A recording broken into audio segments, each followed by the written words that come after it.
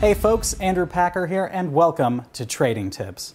Now, I'm going to date myself a little bit here and talk about the first time I really started learning about marketing concepts and principles. And at the time, the example that people used to use was Howard Stern, the radio shock jock who was very big in the 90s. And what people would say was, he has this huge following of people who just can't wait to hear what he says next. And then the second most popular group of people who listen to a show are people who hate it, but they want to hear what he has to say next. And it's this whole concept to me that is very appealing and one that comes back time and time again in the business world and even elsewhere. And it's this idea that controversy sells. Now, I suspect today the example would probably be Twitter. And, I don't know, Donald Trump. Every time our current president tweets, you've got plenty of people who say, wow, this is great, and a bunch of people who say, this is terrible. And all it does is it keeps him in the public eye at a very low cost. It keeps people engaged with him essentially as a brand. And, like Howard Stern, people just can't seem to get away from it.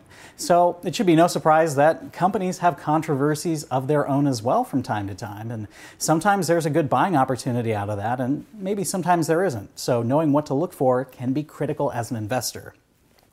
So let's look at a very recent controversy that impacted Nike. Ticker NKE. They're a $100 billion sports apparel company best known for, sports sneakers, essentially.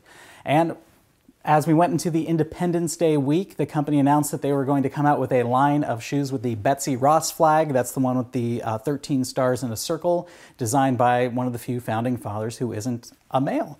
But then they decided they were going to pull the entire line of shoes, weren't going to do it at all, because one of their spokesperson said that the flag came out during a time when the country had slavery. And that's certainly true, and that's certainly the kind of thing that can get people riled up. You've got some people who will just always defend the flag and say, this is patriotic, how dare you not do this? You'll get some people who say, this was a pretty terrible and racist time in our history. At the time of the founding of our country, we still had this issue that we were dealing with slavery, and arguably in many ways we still are today. So you've got these two sides and a very contentious issue going on. And then, of course, you've got Nike in the middle of this, and what have they gotten out of it? They've gotten a lot of free publicity. They've managed to get in the national limelight for a few days, and not for the first time in the past year, since they've hired some controversial spokespeople in the past, notably Colin Kaepernick, who's been known for not standing at the national anthem at football games, and he's gotten a big payday out of that, far more than what he was getting playing football. So Nike is really no stranger to this controversy. So why are they embracing it? Don't they want money from people who want to buy shoes with American flags on them? Well, maybe yes and no. If you look at Nike and kind of where they're positioning themselves right now, more than half their growth is actually coming from international markets. It's becoming a much bigger part of their business. So if they have a little controversy that's just in the United States, that's only going to impact part of their business. And that's one advantage that a global company can have. They can do one thing in one country, and they can have a different marketing strategy in a different country and continue to grow their brand that way.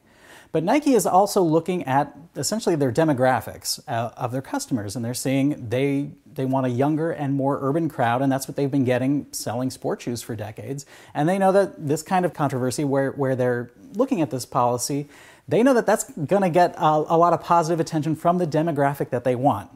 Now you're going to get some people who say, I'm never going to buy Nike shoes again.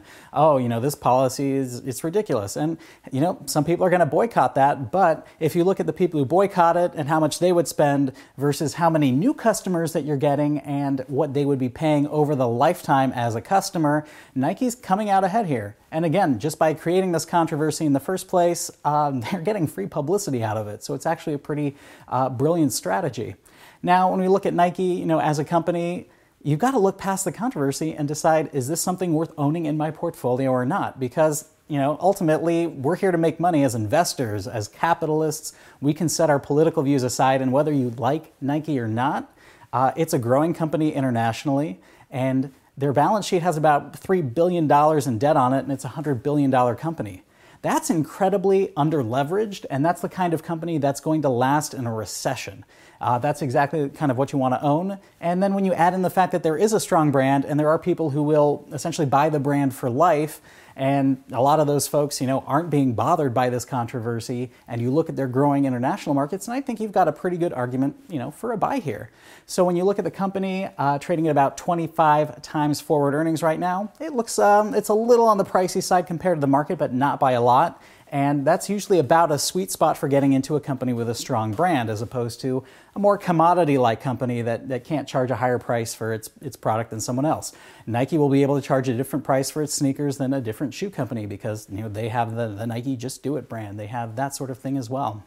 And of course, one final comment, of course, is that Nike is named after the winged Greek goddess, who, according to Greek mythology, was also involved in the slave trade. So, Nike maybe didn't think this one completely all the way through, but let's face it, a lot of people are just looking at the flag as an issue rather than the Greek mythology behind it. And a lot of Greek mythology has some even crazier stuff than America's founding. So consider buying Nike at around current prices. It's traded as high as 90 recently. It's around 85 right now. But for a long-term, strong branded holding, it's doing very well. And the fact that they can manufacture these controversies and use it to essentially get a lot of free marketing out of it is, I actually think, a pretty brilliant maneuver. And you don't see a lot of companies that can do it or execute it as well as Nike has been doing it in the past few years.